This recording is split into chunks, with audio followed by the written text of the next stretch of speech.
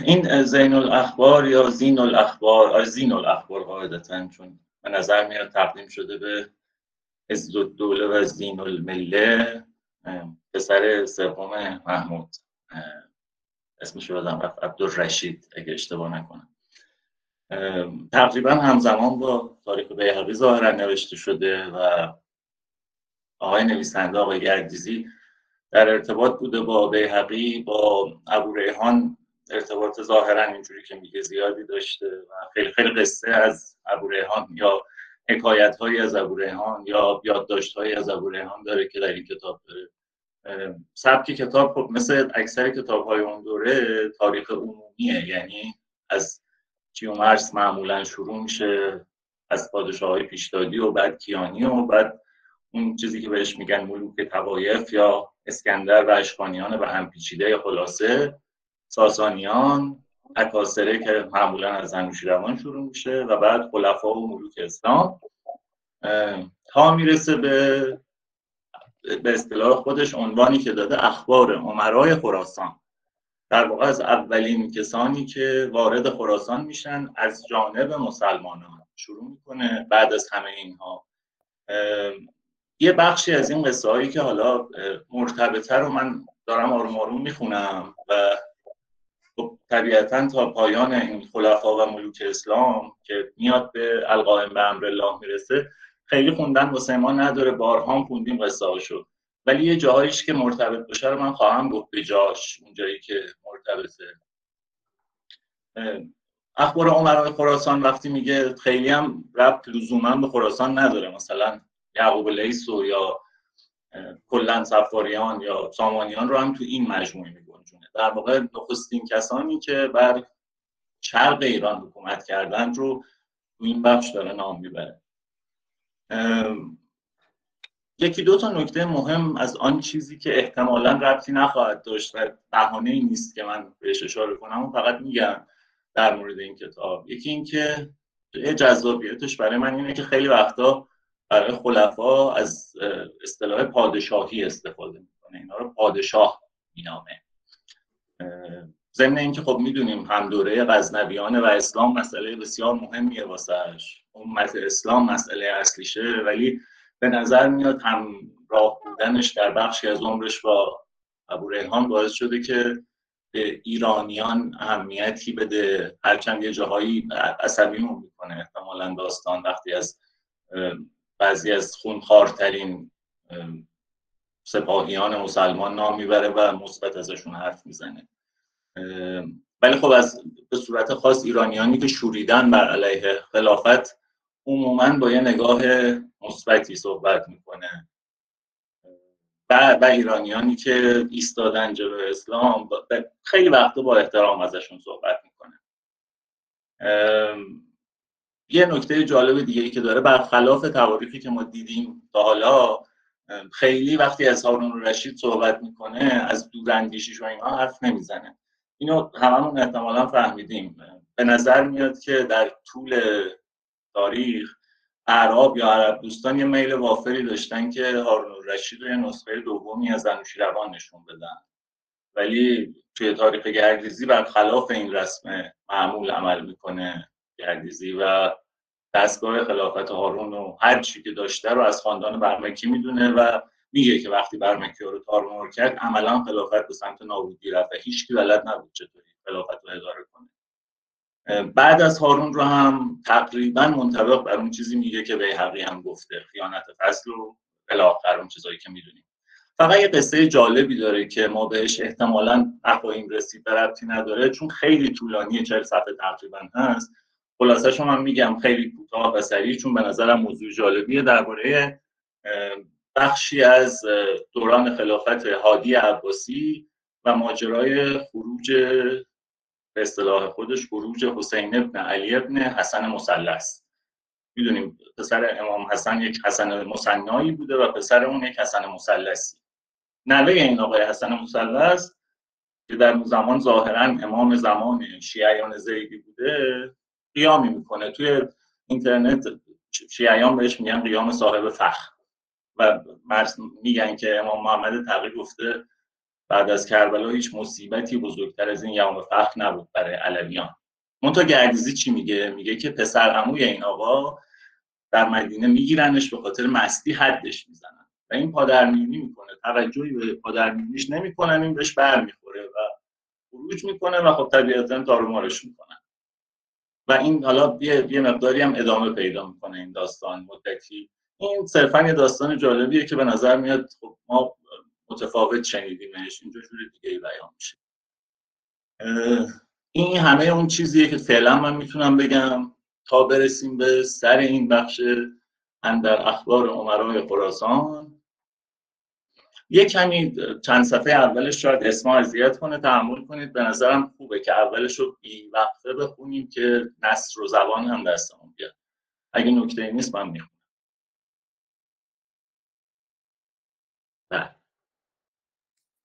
اکنون اخبار امرای خراسان گوییم، هم بر آن ترتیب که اندر جدول کرده ایم و بالله توفیق.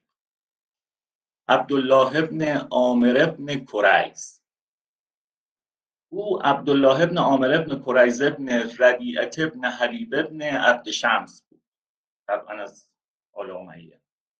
و عثمان ابن عفان رضی الله عنه بصره به ابو موسی الاشعری داده بود و از وی بستد. عبدالله ابن عامر را داد و خراسان هم بدو داد.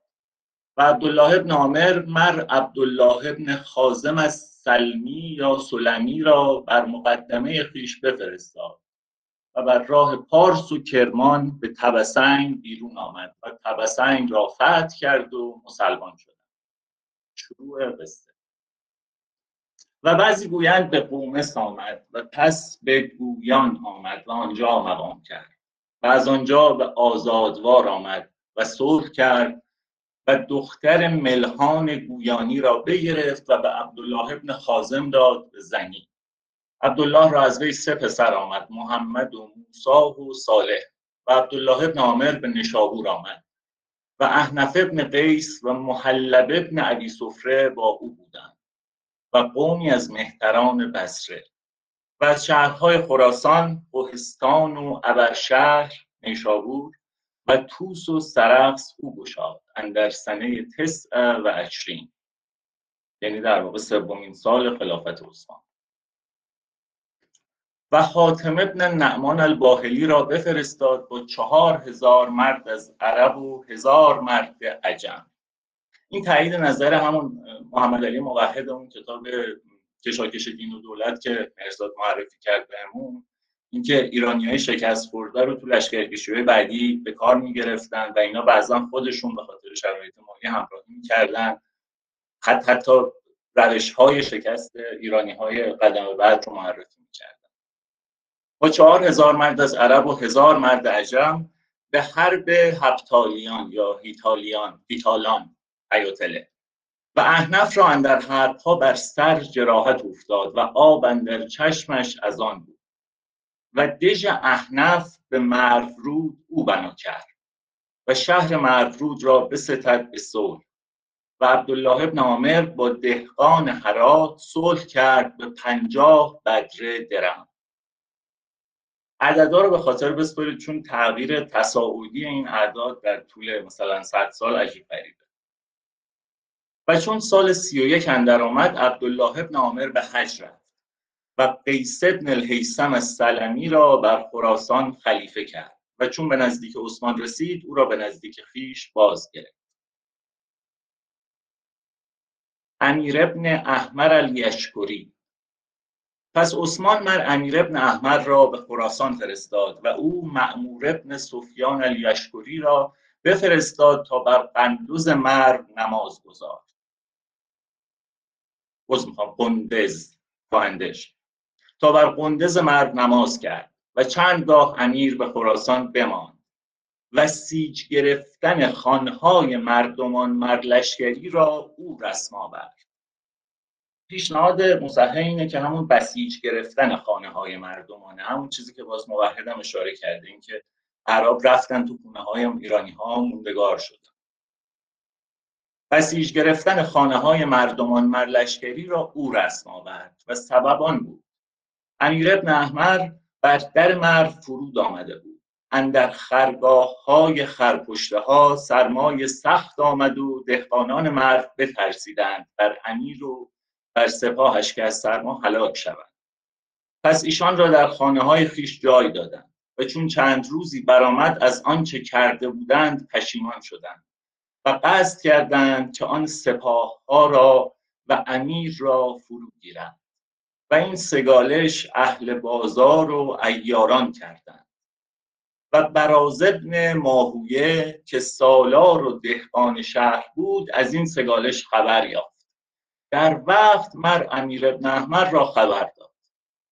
امیر فرمود تا همه لشکریان سلاح پوشیدند و شمشیر اندر نهادند و بسیار مردم از مرو بکشتند و بسیار خانه ها غارت کردند تا همه مردم شهر گرد آمدند و کسان اندر میان کردند و مالی بپذیرفتند و از امیر عذر خواستند تا لشکریان را فرو داشت و آن فتنه بنشست و از پس آن لشکری را بسیج گرفتن رسم گشت و امیر ابن احمر مکافات آنچه براز کرده بود به جای او بکرد و از پس از آن او را سخت نیکو داشتی و حرمت کردی. عبدالله ابن عامر ابن کریس.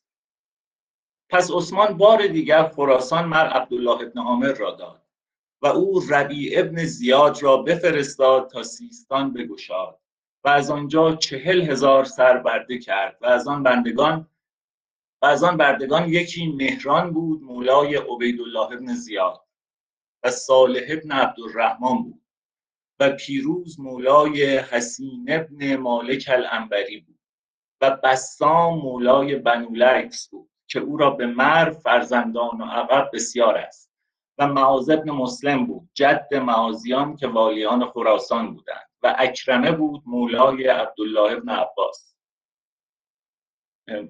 واضحه دیگه مولا هم معنی بنده است. اینجا یه نکته مهم اینه که اینا اسمای خیلی مهمی هستند.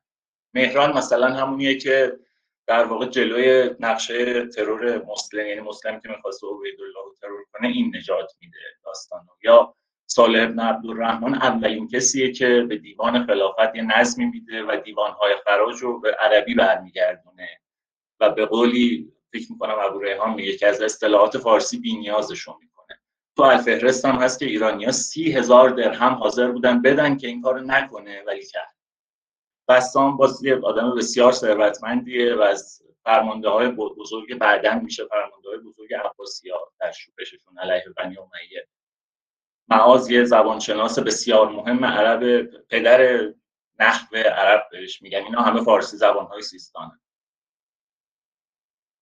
و این پیروز مولای حسین با عبدالرحمن ابن الاشعث بود که یزید ابن المهلب او را اسیر گرفت و سوی حجاج ابن یوسف فرستاد و حسین ابن مالک عنبری و پیروز شهر میسان و فرات و عمل آن داشته بودند دست اینا بود و برایشان مالی عظیم حاصل آمده بود و حجاج از پیروز بخواست نداد و حجاج او را بدین سبب بکشت و چون فتح سیستان ببود ربیع ابن زیاد به بصره باز رفت و اندر آن وقت آب شناسان او را گفتند که اگر ما از بحر تو را شاخ آب بیرون آریم ما را و فرزندان ما را آزاد کنی. شرط کرد که آزاد کنم.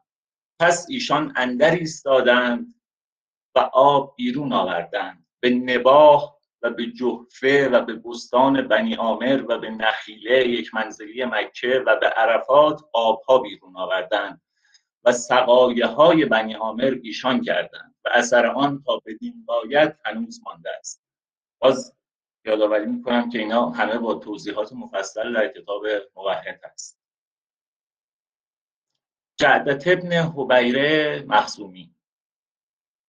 و چون علی ابن ابی طالب رضی الله عنه به خلافت بنشست خراسان مر جعدت ابن حبیره را داد و او پسر خال علی بود، در واقع خواهرزاده حضرت علی بود و جالبه که خواهر و مادر علی اینا هر دوی اینها بعد از فتح مکه مسلمان شدند.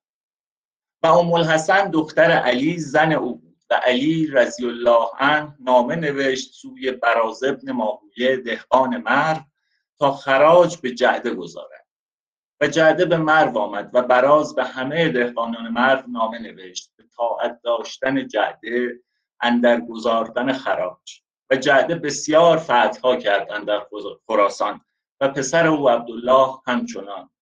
در حرب جمل که به بصره بود اندر سنه 36 و حرب صفین که علی علیه السلام با معاویه کرد اندر سنه 37. یه روایت هم البته داریم، فکر میکنم به خدا میگه بگمانم که مردم خراسان اونجوری که باید این جعده رو تحویل نگرفتن و نتیجتاً برگشت. عبدالرحمن ابن ابزی یا ابزا الخزائی. پس علی رضی الله عنه خراسان مر عبدالرحمن ابن ابزی را داد و عبدالرحمن مرد خردمند و پاکدین بود و با مردمان معاملت یا مجاملت کرد و رسم‌های نیکو نهاد و هنوز او به خراسان بود که علی رضی الله عنه فرمان یافت و حسن ابن علی رضی الله تعالی عنهما به جای پدر بنشست. معاویه حیله ها کرد و امر ابن العاص اندر میان و سر ایشان برگردانید تا خویشتن را از خلافت نزع کرد. و امر ابن عاص معاویه را گفت حیلت آن ساز که حسن خویشتن را بر ملأ خلق کند و خطبه کند و با معاویه مقاومت نتواند کرد و با کید او بر نیاید. بر پای خواست و یعنی حسن و خطبه کرد که پارسی آن چنین بود که ای مردمان، خدای تعالی خونهای شما از ریختن باز داشت و من شما را بر معاویه عهد و میثاق گرفتم که عدل کند میان شما و فی شما به شما رساند غنیمتاتون و با مقام مشغول نگردد و شما را به کینه و ستیزه نگیرد. و رو سوی معاویه کرد و گفت یا معاویه همچنین هست؟ معاویه گفت هست. و حسن این آیت همی خواند و ان ادری لعله فتنة لکم و متاع الی حین. یعنی اگه بدونم، یعنی نمیدونم، شاید این آزمایشی برای شما و یه چند وقتی مایه آرامشتون بشه. و چون او خاموش شد معاویه با امر ابن عاص عتاب کرد که چرا مرا چنین اشارت کردی. عبدالله ابن عامر ابن کریس قبلا هم بود در دوره عثمان. و چون معاویه به مقصود رسید خراسان مر عبدالله ابن عامر را داد و او مر عبدالله ابن خازم را خلیفت کرد و به خراسان فرستاد. میشه فهمید دیگه احتمالاً شغل‌های نونابدار دیگه بوده، خراسان رو داده حالا به این. جانم ببخشید این 2 خط بالاترش گفته که معاویه رو کرد به کی؟ به امرای و گفت چرا منو این چنین اشارت کردی؟ پس احتمالاً کسی که اینا رو گفته امرایه. نه، منظورش اینه که چرا گفتی که اینو در ملأ بخوام که در ملأ عام این حرفا رو بزنه. درسته، خیلی ممنون. مخلص. بله. و چون معاویه به مقصود رسید خراسان مر عبدالله ابن عامر را داد و او مر عبدالله ابن خازم را خلیفت کرد و به خراسان فرستاد و آنجا بماند تا عبدالله ابن ثمرة الاموی احتمالاً بیامد و صقر کابل و بلخ را بگشاد. فتح نمی کردن. میبینید این صقر رو سرحدها رو صرفا رد می کردن. مسئله صرفا چیز دیگه، بریم یه مالی جمع کنیم و بعد بگیریم بیان. و پس به عراق باز شد و عبدالله ابن عامر اندر سنه 43 مجاشع ابن مسعود را به سیستان فرستاد و او بست و زمین داور بستد. جای زمین داور مثل بست، دو طرف تیرمندن دیگه. و روی سوی عراق نهاد و چون به کرمان رسید به جایی که آن جای را کرکان یا کرکان خواندندی و اکنون قصر مجاشع گویند، سرمای سخت بگرفت و باران آمدن گرفت و برف و دمه اندر ایستاد، چنان که نیز سطور و مردم کار نتوانست کرد و همه را آنجا بگرفت و زیر برف شدند و هیچ کس نرست الا همه مردند زیر برف. زیاد ابن امیه، این زیرنویسش رو میخونم یه تیکشو. مادرش سمیه او را از صلب ابوسفیان حمل گرفته بود. وی در عصر حضرت علی والی فارس شد و چون معاویه به امارت رسید زیاد دعوی برادری او را نمود. در سنه 44 هجری حضرت معاویه، جالب راوی چیز دیگه مصحح از دانشگاه کابل، حضرت معاویه استلحاق او را به نسب خود اعلان کرد و مدتها در بصره و کوفه و عراق والی و از عقلای داهی امت شمرده میشد. این اسمش مشخصه دیگه، پسر پدرش زیاد بن ابی. پس معاویه خراسان به زیاد بن ابی داد و او حکم ابن امرای را به خراسان فرستاد و حکم به هرات آمد و از آنجا به کوههای خراسان بیرون شد و محلب ابن ابی صفره با وی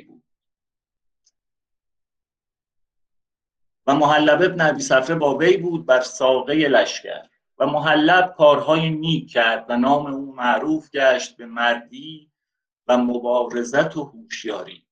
و چون خبر محلب به سعد ابن وقاص رسید بر وی دعای نیکو کرد و گفت یا رب تو ناصر و نگهدار محلب باش و هرگز هیچ خواری من مایو را.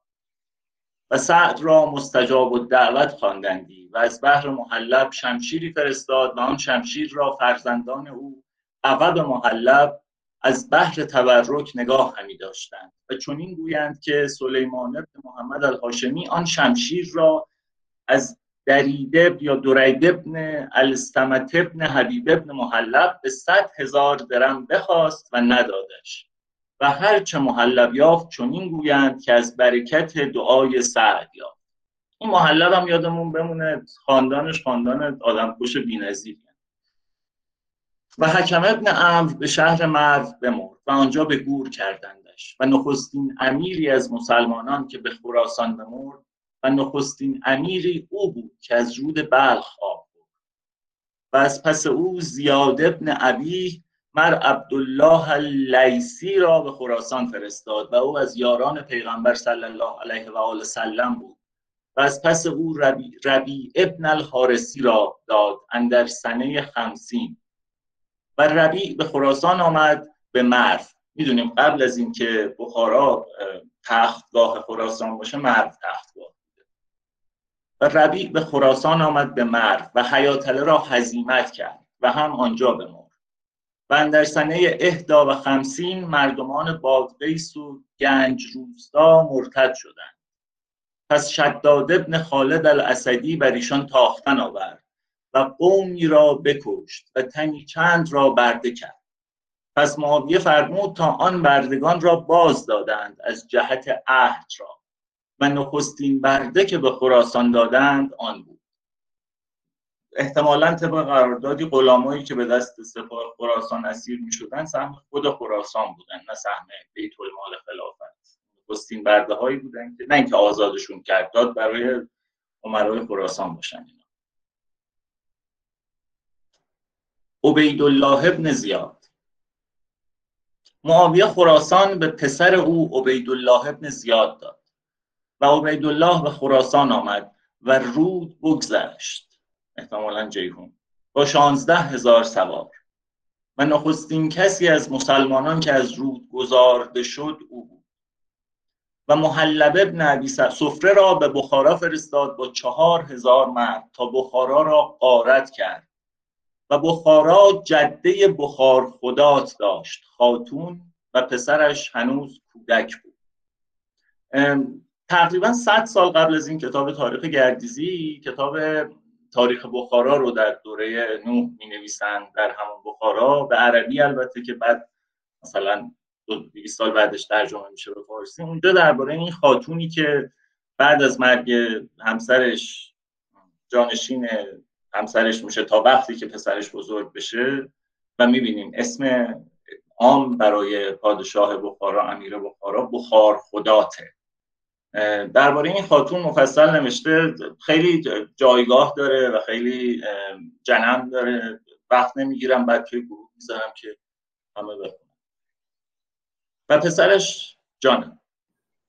صادق بگو.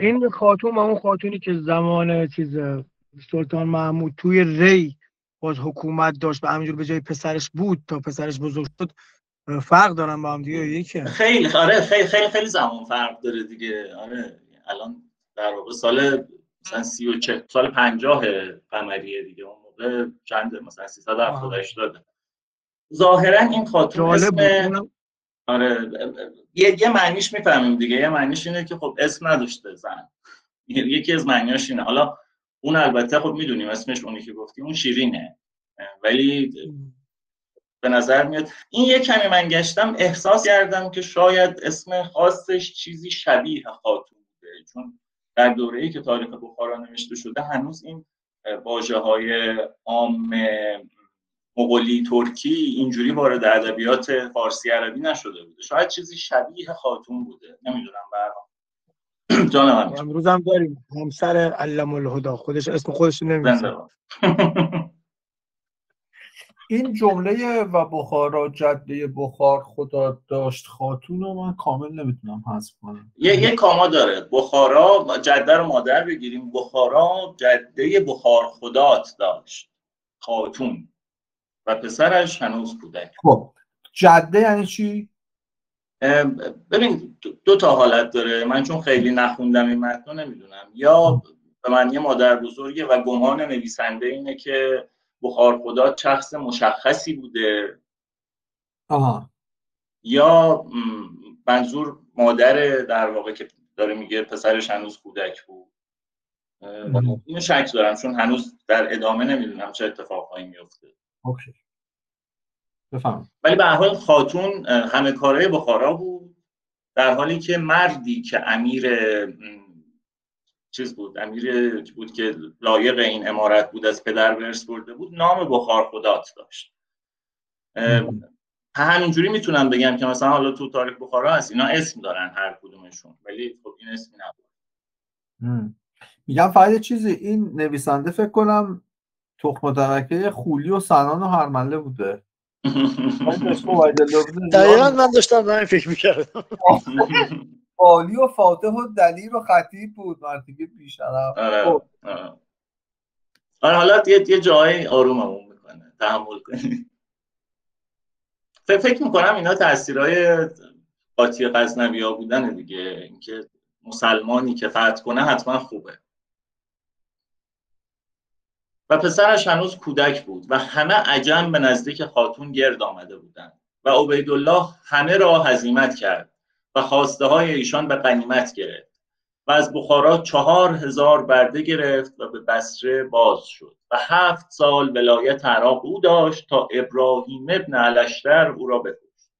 پسر مالک. تو تاریخ بخارا البته میگه که نخستین فتح بخارا بعد از این صورت گرفته. اینا صرفاً چپاول ها بوده. حالا خواهیم رسید.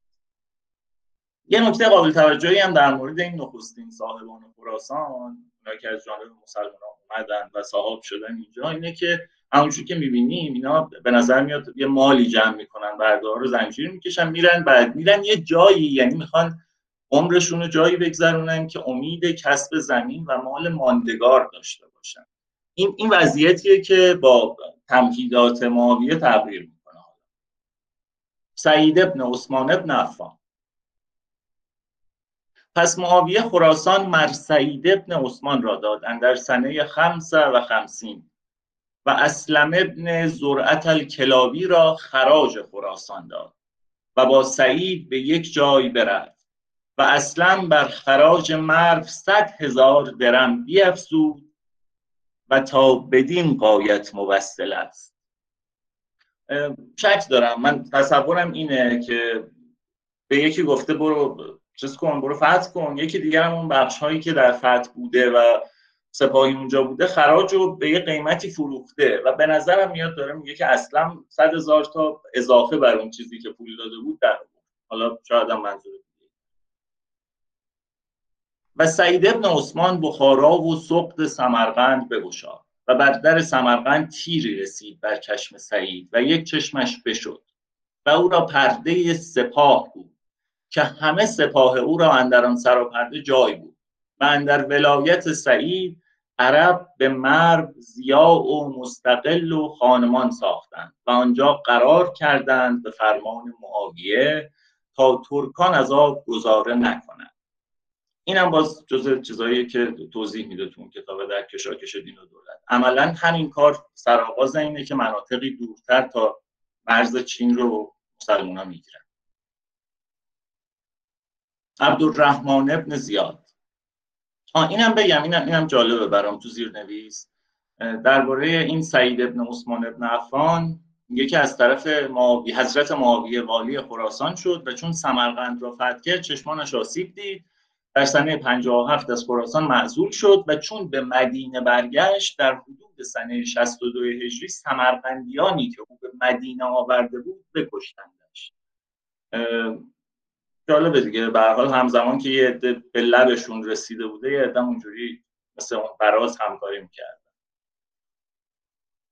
عبدالرحمن ابن زیاد، پس معاویه خراسان مر عبدالرحمن ابن زیاد را داد و عبدالرحمن از خراسان 80 بار هزار درم جمع کرد و حجاج ابن یوسف آن همه را از وی باز ستد و او را درویش کرد و چنین گفت مالک ابن دینار که عبدالرحمن 100 سال زندگانی خویش را هر روز 1000 درم ساخته بود جز ضیاع و تجمل.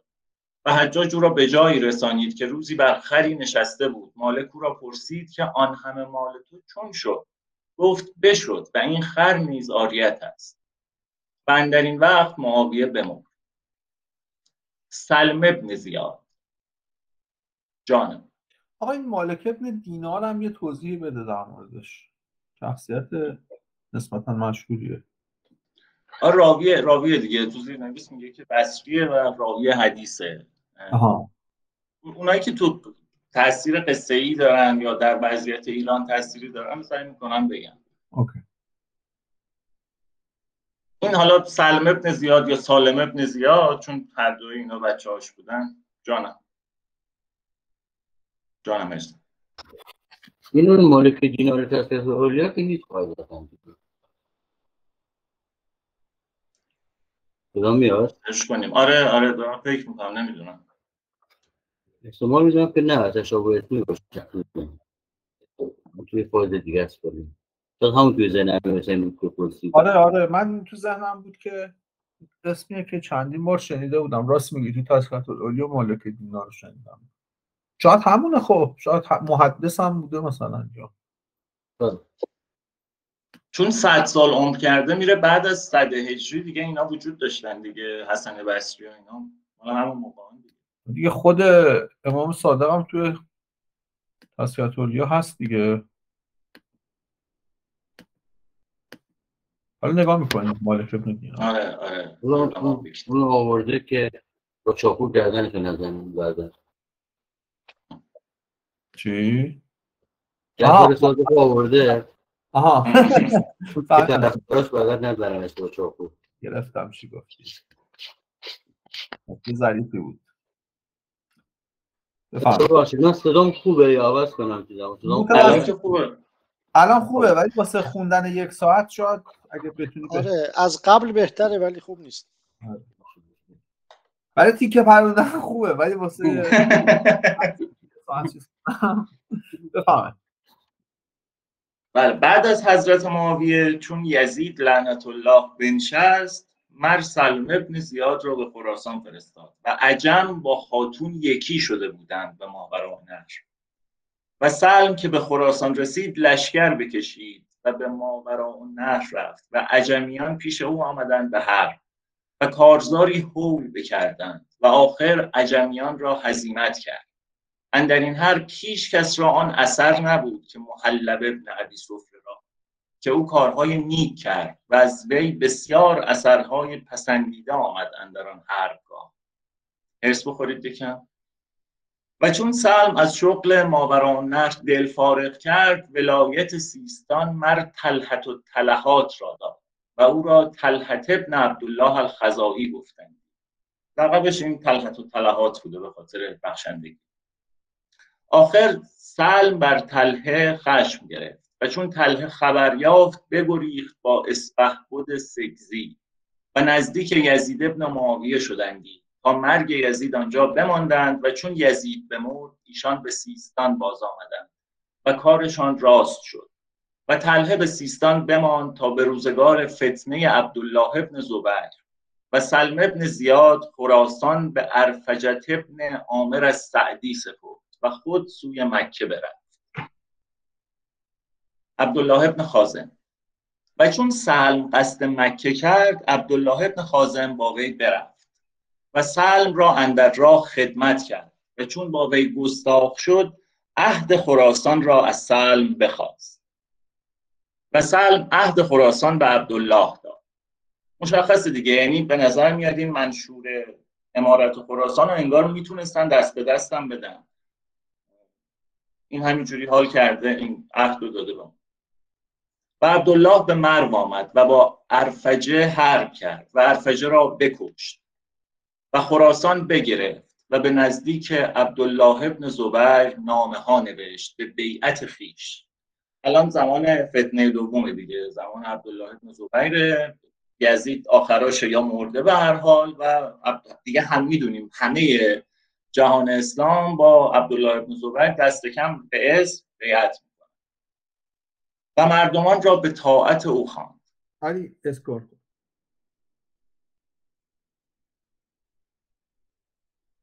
بفهم. میان عبدالله ابن خازم و میان مزریان بنی مزر به مرو حرب ها افتاد و آن مادت گرفت، روز به روز بیشتر شد و به شهرهای مرو و مرود و طالقان و هرات شورش خواست و گروهی از تمیمیان پسرش را محمد ابن عبدالله ابن خازم بکشتند که امیر هرات بود. دو گروه عربن، حالا اون زمانی که معاویه اینها رو داشته که فرستاده که اینجا بمونن، دو قبیله تاثیرگذارن، بنی مزر و بنی تمیم. اینا اثرگذارها بر سرنوشت خراسان. و عبدالله به کین پسرش قومی را از ایشان بکشت و کار عبدالله ابن زبیر بالا گرفت و عبدالله ابن خازم بماند اندر خراسان 8 سال و 5 ماه و 25 روز تا وقت فتنه مصعب ابن زبیر با عبدالملک ابن مروان و مصعب کشته شد. این مصعب هم همونیه که معروفه دیگه، میگن خوشگلی و یعنی خیلی از خصوصیات عباس در واقع خصوصیات مصعبه که به عباس دادن، حواله دادن، زیبایی و نمیدونم هنر جنگ و اینا. معروفه که این خصوصیات مصعب ابن زبیر بوده. و الان میبینیم عبدالملک اومده شده، بعد از پدرش مروان خلیفه شده و جمع کرده دیگه، مشکلات بنی امیه برطرف شد و مصعب کشته شد و عبدالملک عبدالله ابن خازم را به طاعت خواند. اجابت نکرد و سر مصعب سوی پسر خازم فرستادند و خراسانیان هم از او سر پیچیدند و به توس به یکدیگر رسیدند و حرب کردند و وکی ابن دورقیه مثلا و بکیر ابن وساج با جماعتی از مردم برآمدند و چون ابن خازم برادر وکی را بکشته، وکی با عبدالله برابر افتاد و بیاویختند. وکی مر عبدالله را بر زمین زد و بر سینه او نشست و سر او ببرید و پیش بهیر آورد یا بحیر ببخشید و بحیر او را بستود و آن سر عبدالله را سوی خالد ابن عبدالله القصری فرستاد و خالد سوی عبدالملک ابن مروان فرستاد. بهیر بوده جان. خیلی خرد تو خرد شد. یه خلاصه بگو چی شد. چیز دیگه ببین، در واقع عبدالله ابن خازم بعد از اینکه آقای عبدالله ابن زبیر در مکه ادعای خلافت میکنه، همسو میشه با این. یعنی خودش منسوب امویا بود ولی به امویا خیانت کرد. همه این کارو کردن در واقع. بعد از یزید و معاویه که خلیفه میشه، بی اهمیت تا جایی که من تو ذهنمه مثلا مصر و افریقیه و حتی فارس هم با عبدالله ابن زبیر چیز میکنه، بیعت میکنن. اون تا عبدالله ابن زبیر بیرون نمی اومده از خونه، هم تو مکه بوده. یعنی خیلی نگرانی نداشتن. جانشین مستقیم یزید کیه؟ معاویه دوم پسرش. اوکی. آره، ولی بعد از اون مروان میاد جمع میکنه در واقع که میشه نسل دومه، یه شاخه دیگه ای از بنی امیه، مروان حکم. و حالا عبدالملک پسر مروان دیگه اون خلیفه‌ایه که سالها فکر میکنم 20 سال خلیفه است و همه مشکلات رو جمع میکنه. مصعب که برادر عبدالله بن زبیر بوده رو برادر جوونش رو میکشه. خب آره این برادریه که میاد کل عراق رو گرفته بوده و تنها جایی که سپاه داشته عبدالله بن زبیر عراق بوده که واقعا دستش بوده و تاثیرگذار بوده، بقیه اسمی بوده فقط.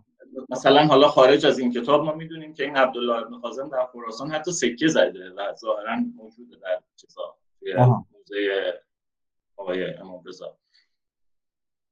آره به هر حال حالا اون دار و دسته عبدالملک پیروز داستانن دیگه. حالا عبدالملکی که بعدی و در واقع همون بهیری که پیروز جنگ بود، حالا الان از طرف عبدالملک میشه امیر خراسان. اوکی متشکرم. بهیر ابن ورقا.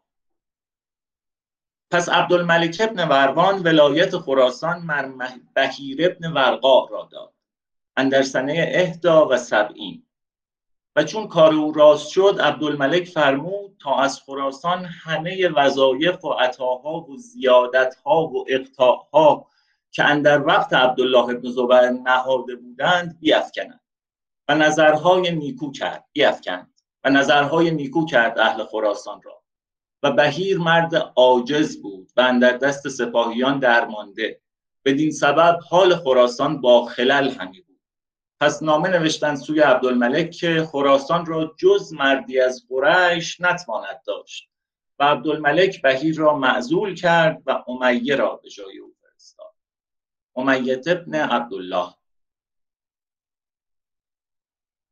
و این امیه ابن عبدالله ابن ابوالعاص ابن عبدالشمس بود.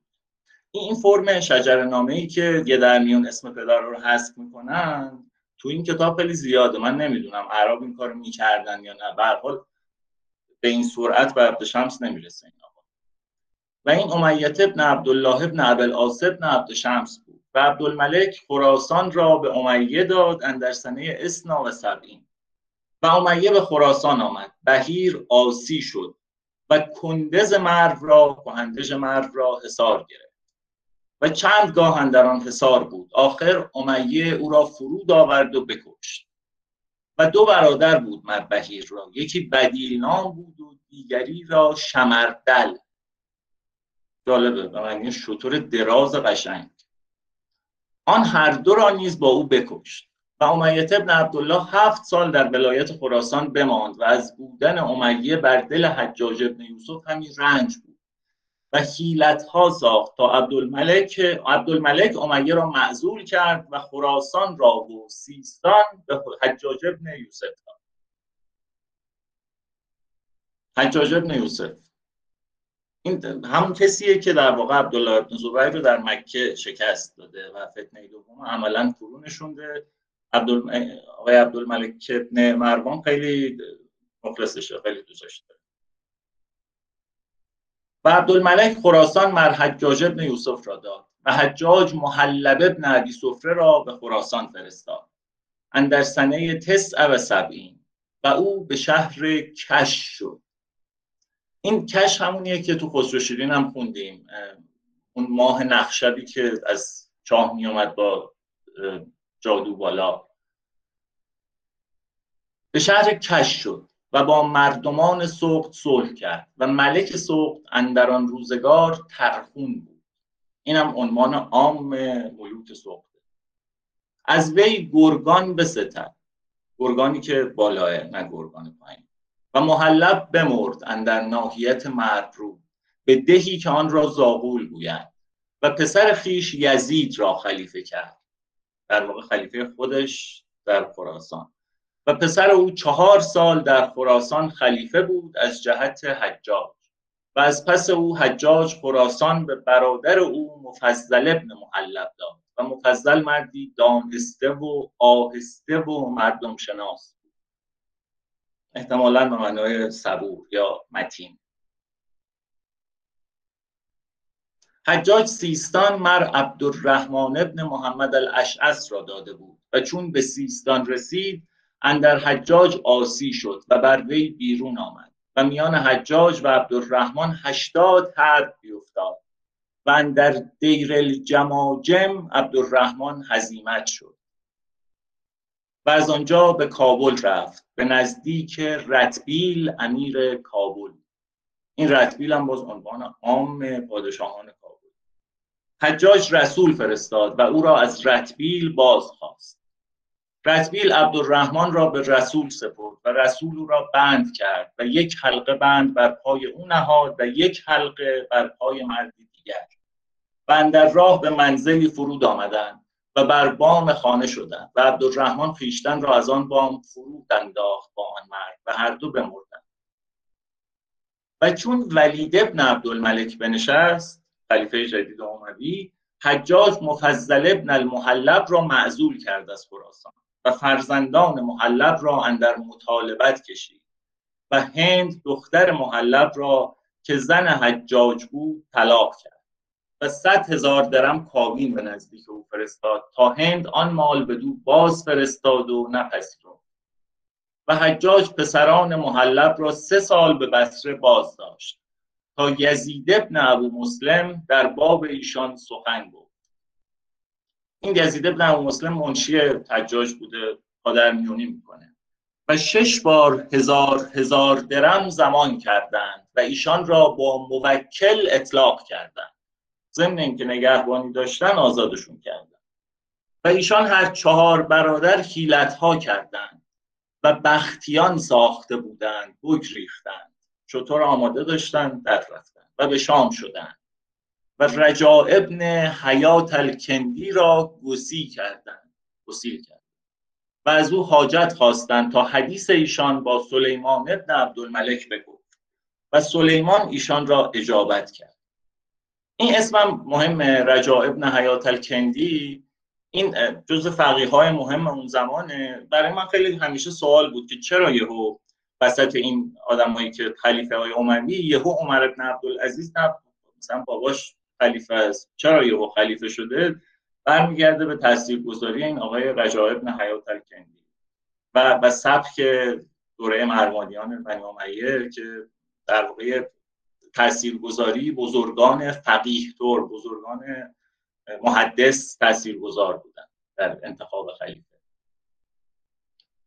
پس سلیمان ابن عبدالملک و عبدالعزیز ابن ولید، یعنی شاهزاده ها، اندر ایستادند و بسیار شفاعت کردند به ولید ابن عبدالملک یعنی خلیفه تا اجابت کرد و سلیمان را فرمود که ایشان را نزدیک وی فرستد. سلیمان پسر خیش ایوب را با یزید ابن ولید فرستاد و ایوب را گفت یک زمان از یزید ابن المحلب غایب مباش، اگر بدو بدی خواهد کرد نخست تا تو را کشند. پس یزید ابن المحلب پیش ولید آمد. ولید شفاعت سلیمان بپذیرفت و یزید را سوی سلیمان باز فرستاد. 3 بار 1000 درم از مصادره او فرود نهاد و حجاج را فرمود که هر که از فرزندان محلب و تبار ایشان به نزدیک تو مانده‌اند همه را زینهار ده و به شام فرست. و همه به دمشق آمدند به نزدیک سلیمان و 6 سال آنجا بماندند تا آخر عهد ولید ابن عبدالملک. قتیبة ابن مسلم که والی ری بود فرمودش به خراسان شود. این آدم بسیار مهمیه توی داستان وضعیت ایران. قتیبه اندر سنه 87 به خراسان آمد از راه قومش سمنان. پیش از آن از راه پارس و کرمان آمدندی. چون قتیبه به قومش رسید عهد خیش طلب کرد نیافت که به ری فراموش کرده بود. کس فرستاد و از ری بیاوردند و مر یزید ابن المحلب را به خراسان بوستانی بود بس خرم. قتیبه آن بوستان را ویران ساخت و اشترخانه کرد. پس مرزبانی او را پرسید که چرا چنین کردی؟ قتیبه گفت پدر من اشتربان بود، پدر یزید بوستانبان. و اندر سنه 87 لشکر بکشید و به روزگار او بیشتر از شهرهای بخارا گشاده شد و کش و نخشب و سمرقند و گویند که خوارزم و کابل و نسا هم به روزگار او گشاده شد. و از پس آن اندر سنه 95 فرقانه بگشاد و اندر آن سال حجاج بمرد و اندر خزینه او 219 بار 1000 درم یافتند ولایت حجاج 20 سال بود. چون قتیبه خبر مرگ حجاج بشنید غمناک شد، به مرو باز آمد و ولید بن عبدالملک سوی قتیبه نامه‌های نیکو نوشت و وعده‌های نیکو کرد و قتیبه به فرغانه باز شد و بسیار کوشش کرد و برده بسیار گرفت و پس صلح کرد با ایشان و گروگان بستد و سوی مرو بازگشت. چون به کشمیهن رسید، نزدیک خوارزم، چون به کشمیهن رسید خبر مرگ ولید شنید و نشستن سلیمان بن عبدالملک خلیفه جدید و از سلیمان بترسید و سلیمان بدو رقعه نوشت به تهدید و تنبیه و سلیمان یزید بن المحلب را به خراسان نامزد کرده بود. چون رقعه قتیبه رسید توقف کرد و منشور قتیبه نوشت به تازگی و به دست رسول باز فرستاد و دلش قرار نگرفت و از سلیمان همی ترسید که معزول کندش و میان سلیمان و قتیبه بد بود، از آنچه قتیبه اندر بیعت عبدالعزیز ابن ولید بود و اندر آن سعی موافقت کرده بود و قتیبه از سلیمان بدین سبب ترسان بود. پس اندر سلیمان عاصی شد با بیشتر از سرهنگان و یاران خویش و پیش از آن که عاصی شد مرو کی ابن ابی سود القدانی را از مهتری تمیمیان معزول کرد. مروکی ابن ابی سود القدانی را از مهتری تمیمیان معزول کرد و به عوض آن شغلی دیگر نداده بود او را و آن مهتری مر زرار ابن حسین الزبی را داده بود و وکی بدان سبب بر قتیبه کینه گرفته بود و سپاه را تحریض همی کرد و خویشتن را بیمار ساخته بود و چند وقت اندر خانه نشسته بود. جانم امیر. علی اسکرول کن لطفا.